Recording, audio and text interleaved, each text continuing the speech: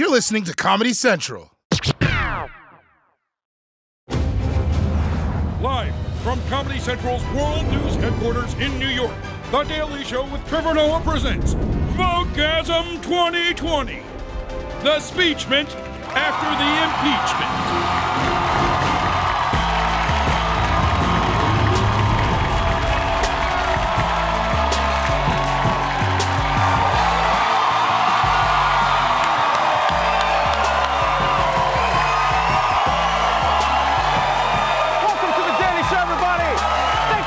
Tuning in.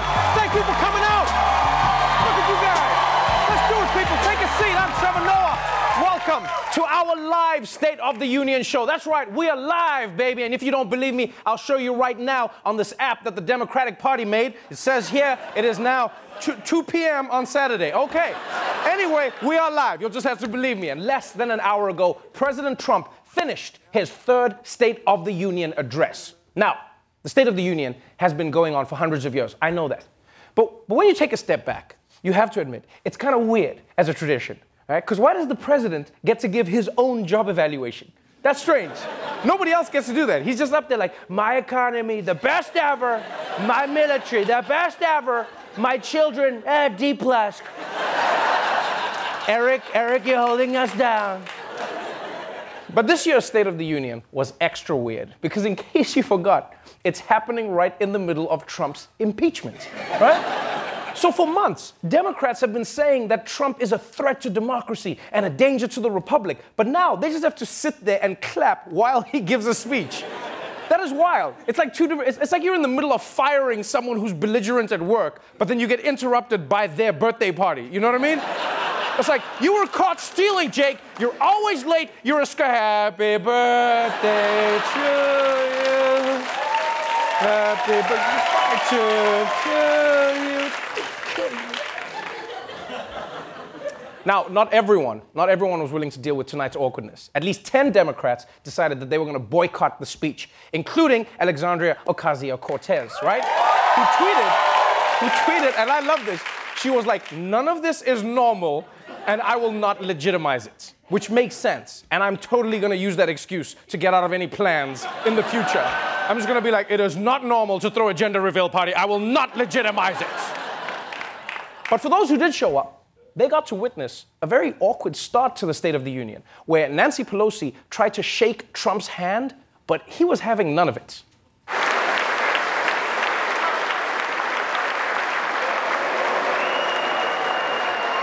Oh, that's embarrassing. That's embarrassing. Now, look, either Trump didn't see Pelosi's hand or he just didn't want to shake it. But honestly, I think it was probably for the best. Yeah, because she's wearing a white suit. Yeah, and then she'd have nowhere to wipe off the chicken grease that's always on the president's hands. That combined with spray tan, it doesn't come out. But awkward handshake aside, Trump was focused tonight, and he dove right into his greatest hits. I am thrilled to report to you tonight that our economy is the best it has ever been. Our families are flourishing. Our values are renewed. Our pride is restored. The state of our union is stronger than ever before.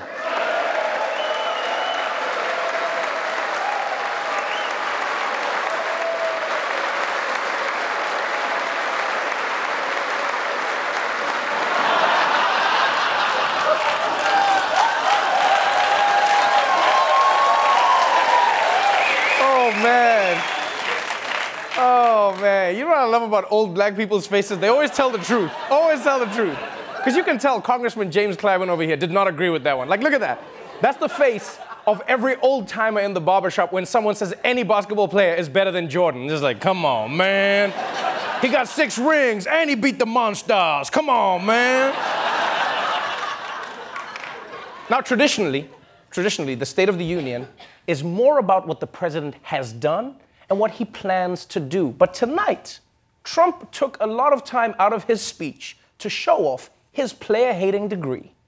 If we hadn't reversed the failed economic policies of the previous administration, the world would not now be witnessing this great economic success. My administration reversed the failing policies of the previous administration on Cuba. Under the last administration, more than 10 million people were added to the food stamp rolls. In 8 years under the last administration, over 300,000 working-age people dropped out of the workforce. Come on, really? It's been 3 years since Obama's been out of the White House, but still, Trump is obsessed with him. He's just after him. I wonder if he does this with Melania, too, you know? Just like, remember your ex, Ivan? Well, guess what? He still works at Slovenian Foot Locker. And I bet he never got you your own bedroom to sleep in. And you may remember, last year, Trump took a lot of flack for delivering a State of the Union address during Black History Month and barely mentioning black people. But this year, the commander-in-chief rode in on the Soul Train. African-American youth unemployment has reached an all-time low. African-American poverty has declined to the lowest rate ever recorded. We achieved record and permanent funding for our nation's historically black colleges and universities. Opportunity zones, a plan spearheaded by Senator Tim Scott as part of our great Republican tax cuts. Opportunity zones are helping Americans like Army veteran Tony Rankins. A few weeks ago, I signed a bill promoting Charles McGee to Brigadier General. Thank you, sir. Damn, Donald Trump made sure that this time his speech was a lot more black. Yeah, although I do think he went too far when he delivered the rest of the speech in a do-rag. That was a bit extreme. It was a bit extreme. Now, of course, no Trump speech would be complete without an absolute blatant lie. And for tonight's address, Trump went with an old classic, and that is that he's the champion of healthcare. I've also made an ironclad pledge to American families. We will always protect patients with pre-existing conditions. Really? That lie is so extreme that if Trump was Pinocchio, he would have impaled Mitch McConnell in his seat. Just stabbed him right in the chest. Joke's on you, I'm all skin. Because here's the truth, right? Trump tried to kill protections for pre-existing conditions when he went after Obamacare. And right now, his administration is in court trying to kill it again. So him claiming to be the champion of protecting pre-existing conditions is like the coronavirus being like, I love Chinese people, I really do. But if there was one theme for tonight's State of the Union, it was Trump doing what he does best, creating a show made for TV. I can proudly announce tonight that an Opportunity Scholarship has become available. It's going to you, and you will soon be heading to the school of your choice. And Rush, in recognition of all that you have done for our nation, I am proud to announce tonight that you will be receiving our country's highest civilian honor, the Presidential Medal of Freedom. Tonight, we have a very special surprise. I am thrilled to inform you that your husband is back from deployment. He is here with us tonight, and we couldn't keep him waiting any longer. Okay, he might not be a great president, but you have to admit, this man knows how to put on a show. Because the entire night, he just kept announcing surprise after surprise after surprise.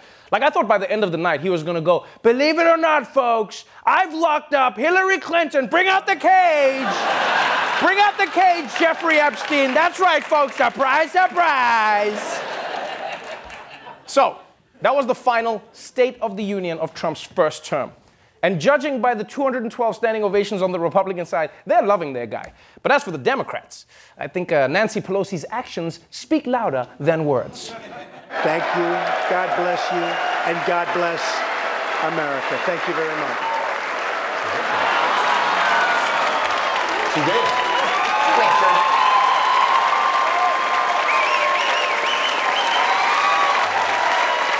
A stunning moment here at the end of the president's speech. Nancy Pelosi tearing up what appeared to be a copy of the president's speech. Wow. Holy shit! Nancy Pelosi has done it again. I feel like every year she finds a new way to show Trump just how little she thinks of him and his speech. Because last year, you remember, was the sideways clap. You remember that? Yeah? And then this year, she rips up his speech. Trump better pray he doesn't get another State of the Union, because at this rate, next time she's just going to show up and throw vegetables at him during the speech. Be like, no, please, no vegetables, no. I'd rather be re-impeached. Now, on a normal night, the State of the Union would be the major news. But right now, and here's something you only hear every 4 years, everyone is talking about Iowa. Yeah. Because last night was the Iowa caucuses, right? The first vote of the Democratic primary campaign. And normally, we would know by now who'd won. In fact, normally we would have known last night. But this year, Democrats decided to use a new app to help count the votes. And it has not gone as planned.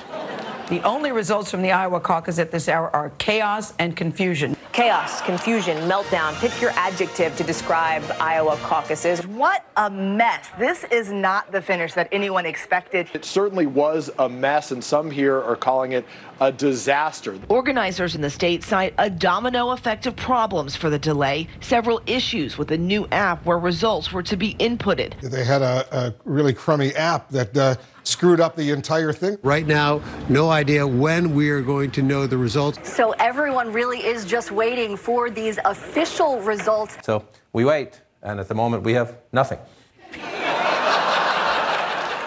You know what I love about cable news in America, right? Is their dedication to filling airtime with absolutely nothing, right? Because they're like, we're not getting any results, nothing is happening. It's like, okay, do you guys want to cover the coronavirus or some other international news in the meantime? It's like, no, we'll just keep talking about how nothing is happening.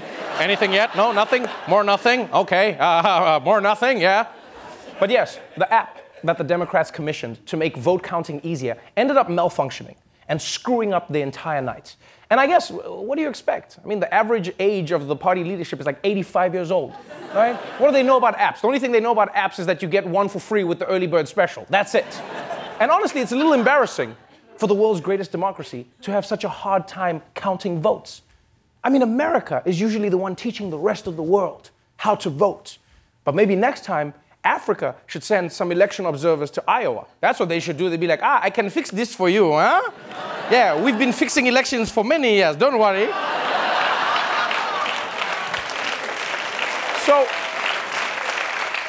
So because of this app, the whole night was thrown into utter chaos. Nobody knew what the problem was. Nobody knew who won. And eventually the candidates got tired of waiting. And they came out to try and spin the non-results in the best way they could. Oh, we're happy, things are great, this is going to be good for us. But one candidate in particular took that to the next level. So we're still waiting for any results from last night's Iowa Democratic caucuses, but that hasn't stopped candidates from spinning the non-existent results. Former Mayor of South Bend, Pete Buttigieg, declared victory overnight. Listen.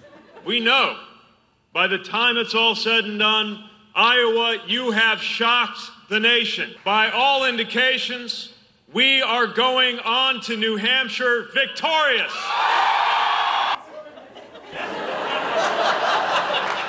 Oh, okay, Pete. You're just gonna come out and claim victory even though no results were in at that point? That's a pretty bold move. I mean, maybe that's just his thing. Maybe Pete does that. Anytime anything's ambiguous, no one knows, he just jumps in. You know, like, now, nobody knows who built Stonehenge. He's like, oh, it was me, I did it. I did it. So the whole night was chaos.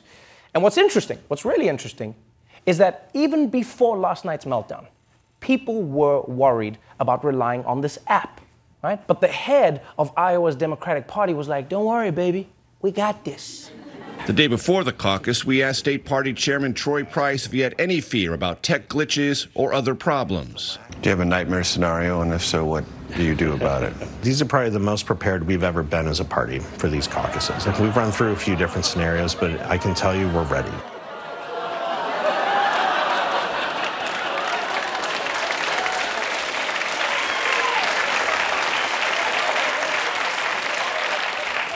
This is the most prepared you've ever been as a party? So what would have happened if you didn't prepare? Bad news, everyone. The app automatically changed all of the votes to the Geico lizard. So he's our nominee now. Now, even though last night was a disaster, honestly, the caucus system wasn't that great even before the app meltdown. It's a crazy, crazy system. Because in the Iowa caucus, you don't just come in and vote. It's a whole complicated system where you spend hours walking around and building coalitions in a hot gym. You know, it's like a high school dance without the possibility of a hand job. And apparently when there's a tie, that's when the rules get really dumb. There's 11 delegates to split up, and you can't split them in half, so the fairest way to decide is a coin toss. She's going to call heads or tails. Okay. Tails. Well, you're watching me. And then flip it over. Heads. Okay. It's bad enough to break ties with a coin flip, but it looked like this guy didn't even know how to do a coin flip. You can't have people that young flipping coins. They don't use real money anymore. We're lucky he didn't open the Venmo on his phone and just throw it up in the air. What was that? So the Iowa caucuses were a mess, and it never would have happened if the Democrats didn't try to rely on that new fancy app. Luckily, there's another hot new solution that just came out of Silicon Valley that can fix voting forever. Introducing the latest in voting technology. Thousands of years in the making. Meet paper, the newest innovation in counting ballots. It's only 0.5 millimeter thin, fits in your pocket, and holds its charge forever. Paper has a user-friendly interface for election officials of any age with cutting-edge technology. Really cutting edge. Available in both mini and pro models. Best of all, it's hacker-proof and always beats rock. Paper. Why complicate things? I can't wait for the future. We'll be right back.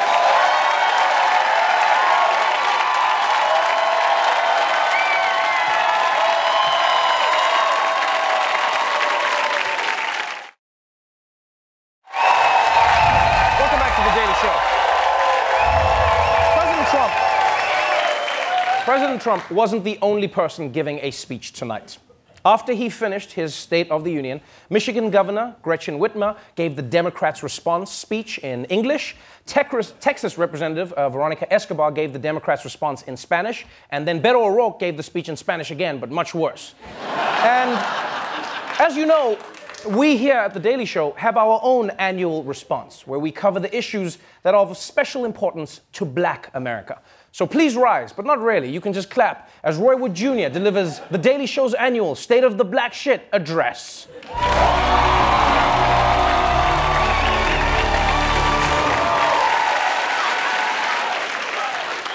Good evening, Black people, African Americans, people of color, and really tan Italian people.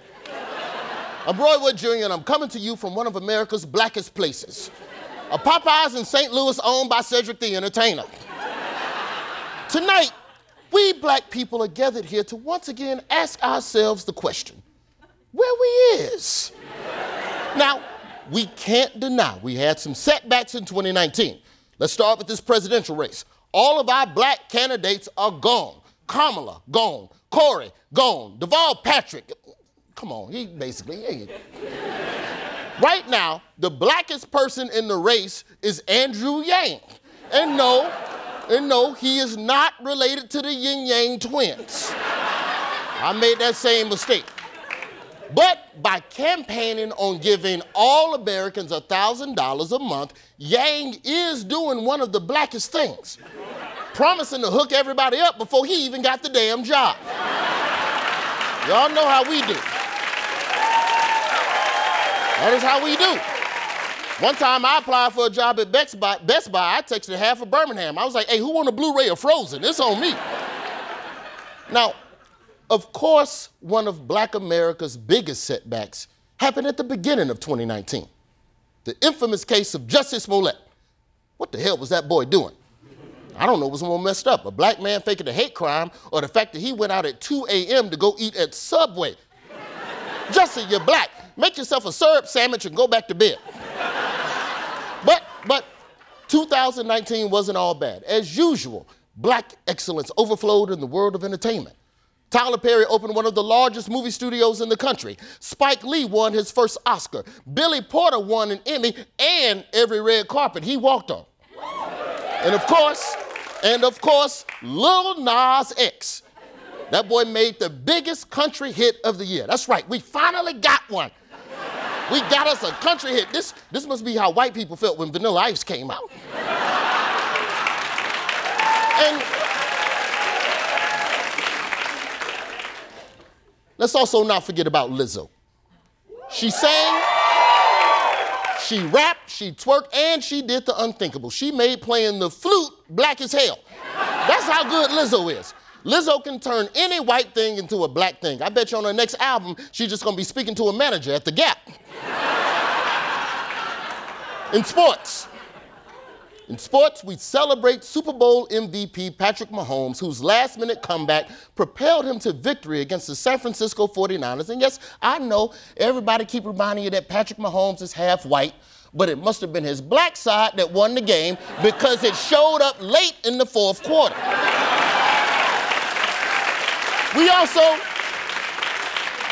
We also congratulate Sister Meghan Markle, who made history by telling the royal family to shove that crown up their ass. We say thank you. We say thank you to Miss Markle. America is now 2-0 versus the British Empire. That's what you get. That's what you get for that Stamp Act, bitches. And we stole Idris Elba. This brings me to the future of black shit and what's in store for us in the year 2020. This year, we're going to be supporting black businesses, cheering on Sister Simone Biles at the Olympics, and going to political rallies in record numbers to support our candidates, but mostly just to see if Obama show up, because we miss him. So black citizens, when you ask the question, where we is, I stand here to say to you all, the state of black shit is, woo, goddamn.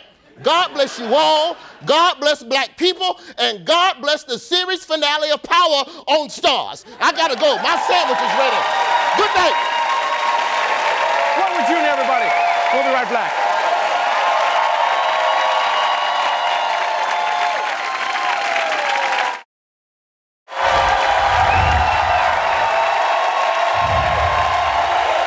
Welcome back to The Daily Show. My guest tonight is an author, an LGBTQ advocate, and host of the public affairs show Firing Line with Margaret Hoover on PBS. Please welcome Margaret Hoover. Welcome to the show. So let's jump into it from a perspective that I think is really unique. You have often referred to yourself as a Republican in exile. You know, as somebody who said you're not happy with where the Republican Party has gone, you feel like it has become hyper-partisan, people are afraid to stand up to the president. State of the Union is always interesting because the president says things that some people like, some people don't like, and there are moments when everybody stands. So as a Republican who's not a complete fan of Donald Trump, what did you like from tonight? I loved his shout out to the legitimate president of Venezuela, Juan Guaido. Right. He absolutely deserved it. And by the way, Democrats applauded that moment. They did. Nancy Pelosi stood up. Everyone was happy in that moment. That was a wonderful moment. It was a wonderful moment to see a family reunification. A soldier plucked from Afghanistan and reunited with his son and his daughter. It was one that was quite emotional for me. But I was also quite angered by it as well, because this man, I always think of John McCain, right? The man who served 5 years in a prison cell the size of this table, who couldn't shake your hand like a normal, regular handshake, whose son was on the front lines in Iraq when he was advocating for the surge strategy, running for president, and he wouldn't even mention him. Right. This man, the president of the United States, has never served a day in his life, nor has anybody in his family, and he is using the bravest and the most heroic among us as props in his political campaign. And so it was a mixed State of the Union. It seems like Trump did a good job of using people, though, as props. I mean, some would argue most politicians do that. Some would argue that's what the State of the Union is about. But tonight, it seemed like he was really good at going, hey, I know what you think about me, but I'm going to place these moments throughout the show to present an image. This is the star of The Apprentice. This is the game show State of the Union. There was a car for every special interest group in the conservative movement. Right. And by the way, some of these ideas I like. I like the idea that an African-American girl from an inner city neighborhood gets to go to a school of her choice. I'm for that, right? But I am not for the way this president carelessly flaunts this. Every story, every car giveaway was a story about his greatness. It wasn't about the greatness of the ideas or the people or anything beyond his own next election. And that is a departure from both Democrats and Republicans in State of the Unions in the past. Many have said that. Many have said the key difference between Trump and previous presidents is State of the Union has normally been about what the country has achieved and what the vision for the country would be from the eyes of the president. Trump has gone mine. My economy, my administration, my military. He has made it about him, and some would argue that's because the Republican Party has now become his. The party of Lincoln is acting like a subsidiary of Trump Inc. And that's what you saw tonight.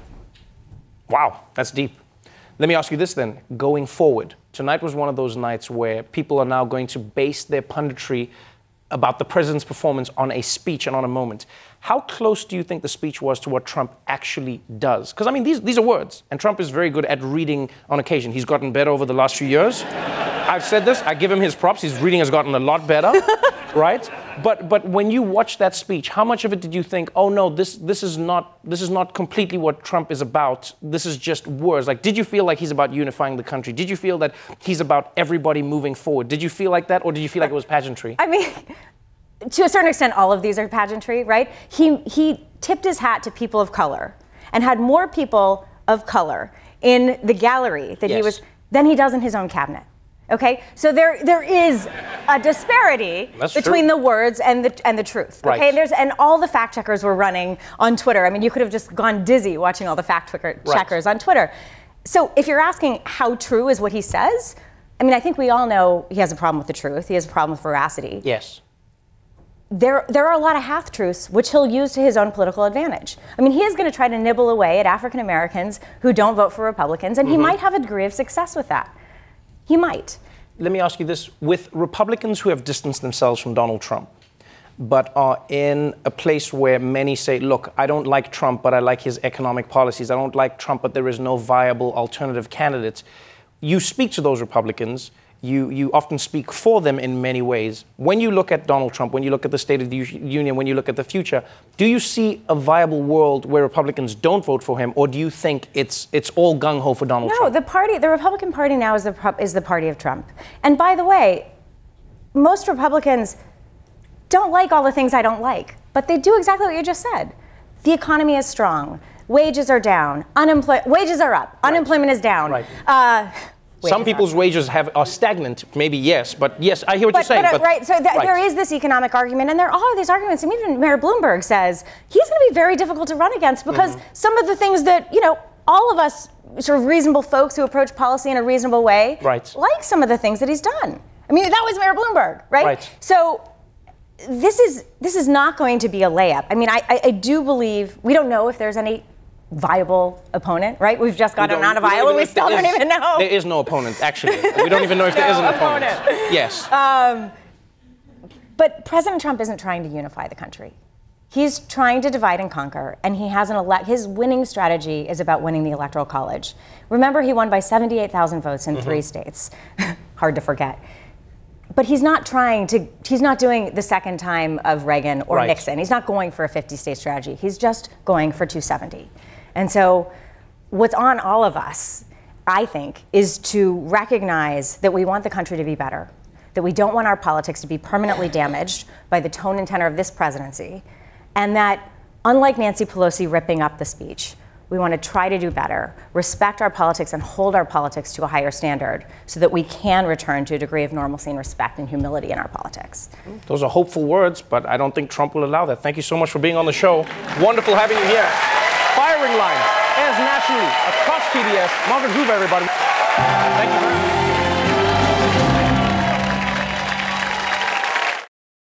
The Daily Show with Trevor Noah, Ears Edition. Watch The Daily Show weeknights at 11, 10 Central on Comedy Central and the Comedy Central app. Watch full episodes and videos at thedailyshow.com. Follow us on Facebook, Twitter, and Instagram, and subscribe to The Daily Show on YouTube for exclusive content and more. This has been a Comedy Central podcast.